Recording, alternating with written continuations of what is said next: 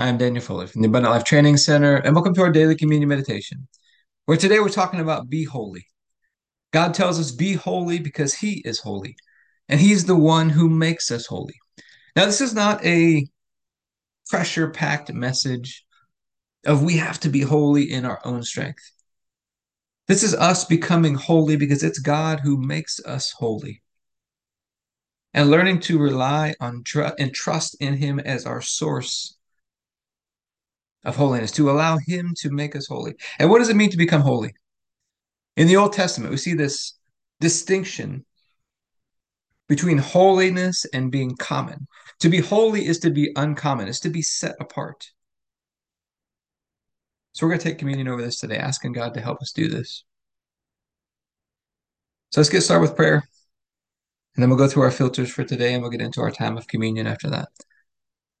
Heavenly Father, I pray for everybody who's watching or listening, their families, their friends, everybody connected to them, and all of our church and governmental leaders. And I thank you for releasing us from darkness and transferring us into the light, into the kingdom of your dear Son. I thank you for your purpose and grace given to us in Christ Jesus before time ever began. And I thank you that Jesus was smitten for us so that you could fight for us. And I keep asking that you, the Father of glory, would give us the spirit of wisdom and revelation so that we would know you better. That the eyes of our hearts would be enlightened to know the hope to which you've called us and the riches of your glorious inheritance that is in us, and the immeasurable greatness of your power to us who believe. The same power that you exercised in Christ when you raised him from the dead and seated him at your right hand in heavenly places, far above all rule and authority and power and dominion and every name that is named, not only in this age, but also in the one to come. And you put all things under his feet and made him to be the head of the body, the fullness of him who fills all in all. If I'll ask you to bless us and to make your face shine upon us, let us find grace and favor in your eyes. Expand our borders and our territory. Expand our capacity to receive everything you've given us in Christ and to let it flow through us so that we do good and are a blessing to people all over the world. Send us opportunities to do good and be a blessing today. And help us be sensitive to those opportunities and make the most of them today. Keep your hand on us and help us do today what's right and best in your eyes, and do it with peace and joy and confidence in you. And we ask you to stretch out your hand to heal and do signs and wonders and keep us from evil and pain. Through the mighty name of Jesus. Amen. All right, let's go through our filters for today. These filters are short things that I write every night at the top of my journal as a way to help me stay in rhythm with God, in sync with Him, as a way to filter my decision making. And I like to start with the big picture vision. For me personally, that's abundant life training centers all over the world, making the body of Christ healthy and beautiful. Our program, the Abundant Life Blueprint, it started about 10 years ago when Proverbs 13:22 changed the course of my life. It says a good man leaves an inheritance for his children's children. And that verse inspired me to start creating manuals and lessons and teaching for all the different areas of life. Areas like purpose and health and family and finances, order, time, and community. But when I got started, I had no clue where to start. And so I began to seek after God. I began to totally immerse myself in the things of God, totally immerse myself in the Bible, just reading it over and over. And God was so faithful. He began to show up, began to teach me, He began to train me. He taught me this whole new way to live, this completely different realm of living. We learned how to walk with Him. We learned how to walk in the light. We learned how to do things His way. We learned the intended purpose of what He put us here for. And when we walk in the light, we have fellowship with God, fellowship with one another. We're open and transparent and honest. We're walking in faith. We're walking in love. We're walking in gratitude, humility, and forgiveness. But it takes a decision to walk in the light. Every day there's going to be decisions that test us to see whether we're going to walk in the light or we're going to go back to our old ways of doing things. There's going to be decisions that test us. It takes a decision every day to keep ourselves positioned in the light. I struggled with this at times, learning how to walk this out, learning how to do things God's way. I went through some struggles. I just began to document what I was learning and the things that I was going through. And it turned into a series of books and courses and now blueprints. We got a series of 5 books to walk through just about every area of life. Some of the struggles that I went through, learning how to walk this out, hopefully saving some other people the struggles that I had to go through with it. And now the goal is we've got partners in place. It's one of my favorite parts of the whole thing. We've got people doing this together. And the vision is to build abundant life training centers all over the world with thriving communities of people working together in unity, making the body of Christ healthy and beautiful. And then this year in 2022, our filter has been the year of the beautiful land. In the Old Testament, God told the people he's going to give them the best and most beautiful land in the entire world. It says he searched out the best land in the entire world for the people. And that's symbolic for us of this rich inheritance we have in Christ. This promised land with all the promises of God. And in Christ, all the promises are yes and amen. And this year, God's been teaching us to fill up or to walk in those promises by filling up the basket of praise. And we've talked about the example of 2 baskets on a balancing scale. Imagine you got 2 baskets. On one side, you got a basket full of the issues and the problems, and we could fill that basket up with just venting and complaining and negativity and pouting, stress, frustration, the heaviness of the problems weighing on us, toiling away in our mind, trying to figure it all out, just working that problem from every angle in our mind. Or we could cast those cares over into that basket. We can let go of them. We can turn around. We can start filling up the basket of praise. Praising God for who He is, that He's our healer, He's our provider, He's more than enough. He's the God of all grace, He's the God of all hope, the God of all comfort, the God of all peace. He's light, He's love, He's the Lord Almighty, the King of kings and the Lord of lords. Nothing's impossible with Him. And then we can start praising Him for all the promises that we have in Christ, because for whatever problem we threw into that other basket, He's got a promise for us. We got to find out what He said. We can start receiving that promise and start praising Him and thanking Him for that promise. Then we can keep filling up the basket of praise for all that God has already done in our life. Looking back, what has God done in your life? It's going to be a source of encouragement. Start praising Him, start thanking Him for those things. It's going to keep you encouraged. It's going to help us to walk in these promises of God.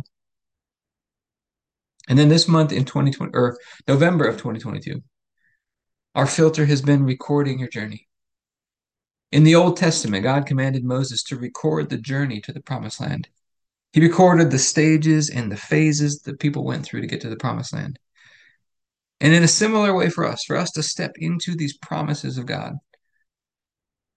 I believe an important part of that journey is recording the steps and the stages and the phases, our steps of faith along the way. Because it's going to serve as a source of encouragement for ourselves. It's going to let us see the milestones and the markers, give us encouragement along the way, to see our growth, to see our progression. It's also going to be a source of wisdom and encouragement and inspiration for other people, hopefully one day. Maybe your kids or your children's children. And then this week, as we go around the yearly cycle, think of the yearly cycle as a circle of a year. As we go around the different seasons of a year, we just cycle back around every year. And it gives us different glimpses of God. Imagine you go around some exhibit and you walk around 360-degree view. It takes a full cycle around to see the full exhibit. As you go around different sides, you get to see different angles of it that you couldn't see. Well, the yearly cycle gives us that same opportunity with God. different times of the year. Give us different glimpses of him, who he is, and all that he's done for us. And right now in November, I found it's often a major time of transitions. Since I've started walking with God, some of the biggest transitions in my life have all happened in November. God just begins to transition us to a new level. Now, sometimes that can be scary because it means change. It means things are moving around, things are changing. God's repositioning things. But he's changing positions to bring us to a new level of what he's called us to do. If we'll just keep our eyes on him, he'll keep moving the pieces around. He's going to all work it all together for good. And as we do that, I think it's a reminder to remember he's called us to be holy, to a new level of holiness. Let's take a look at these scriptures today. 1 Peter chapter 1, verses 15 through 16. It says, "But just as he who called you is holy, so be holy in all that you do." And remember, holy is the opposite of common. It means to be uncommon, to be set apart. For it's written, "Be holy because I am holy." Now, part of this comes from, I believe, Leviticus chapter 20, verses 7 through 8. It says, "Be holy because I am the Lord your God, and you shall keep my statutes and practice them. I am the Lord who makes you holy." Now, how do we get this holiness? He's commanded us here. This is a command. Be holy because I am holy. That's a command for us. But how do we do it? We can't do it in our own strength. It's learning to rely on God, to allow him to make us holy, to receive this from him. And what's he done? He's given us his Holy Spirit to make us holy. And so, Heavenly Father, we're asking for your help today. You've told us to be holy because you are holy. We're asking you to help us do this. You've given us the equipping and the power in your Holy Spirit. We're asking you to help us to walk in this and to walk this out the way that you intended us to. And we thank you that on the night Jesus was betrayed, he took the bread and said, "This is my body broken for you. Do this in remembrance of me." Why do we take communion every day? Jesus told us to remember him with communion. And as I started walking with God in my own life, I felt like the thing that he was teaching me is that daily communion is the most important thing. A time to remember and to celebrate the sacrifice of Jesus. And just to take a few moments to delight in him every day. The Apostle Paul says every time we take communion, you're proclaiming the death of Jesus. And in the case of a will or an inheritance, nothing happens until you prove the death. So in a way, communion is like an activation that sets in motion all the benefits of this new covenant. So as we take this communion today, this is a turning point. This is a moment in time to set in motion that we're going to be holy just as he is holy because he makes us holy. We're setting this in motion in our lives right now as we take communion today. Jesus was whipped, he was crushed, he was destroyed, all by God. We'd all missed it, we'd all gone astray, and God laid upon him the punishment that we deserved. And by his stripes we've been healed, all through his one sacrifice. And God raised him up from the dead and seated him at his right hand. And he raised us up together with him, made us sit together with him. I believe it's in John, it tells us, as he is, so are we in this world, and he is holy. As he is, so are we in this world. Communion is supposed to be a celebration of our union together with God, being joined together with him as one again. So, Father, I thank you for this bread and ask you to bless it in Jesus' name. If you have your bread, you can take your bread.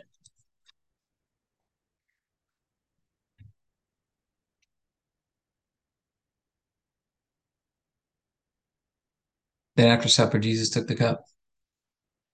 He said, "This is the cup of the new covenant in my blood, poured out for the forgiveness of sins for many." And it's the forgiveness of sins that releases us from darkness and transfers us into the light, into the kingdom of Jesus. and He's a great King. His blood washes us and cleanses us, gives us His fresh start in life. We get to walk out this day today in a covenant relationship with God. So, Father, I thank you for this cup and ask you to bless it in Jesus' name. If you have your juice, you can take your juice.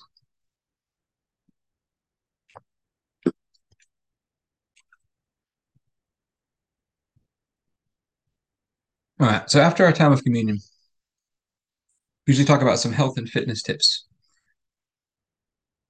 Because I truly believe physical exercise is meant to teach us how to exercise our faith.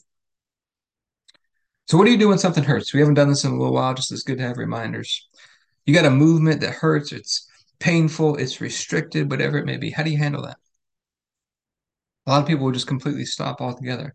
I found the best approach to take is what can you do with no pain? Can you find a shortened range of motion or a lower amount of resistance or weight that you can use to still be able to do the exercise? And I found if you'll do that, it'll send the signal to the brain that it's okay. And you'll rebuild it back up, and you're going to end up stronger than when you started. Take a gentle approach, gradually restore it, gradually rebuild it back up over time. Rather than completely taking off, what can you do? It's the question I always tell people to ask. All right, you can't do that. What can you do? Figure out what that is. Start there and then work on restoring it from that point on. But I hope this has been helpful for you today. If you'd like to be a part of what we're doing in the Abundant Life Blueprint, you can go to the AbundantLifeTrainingCenter.com.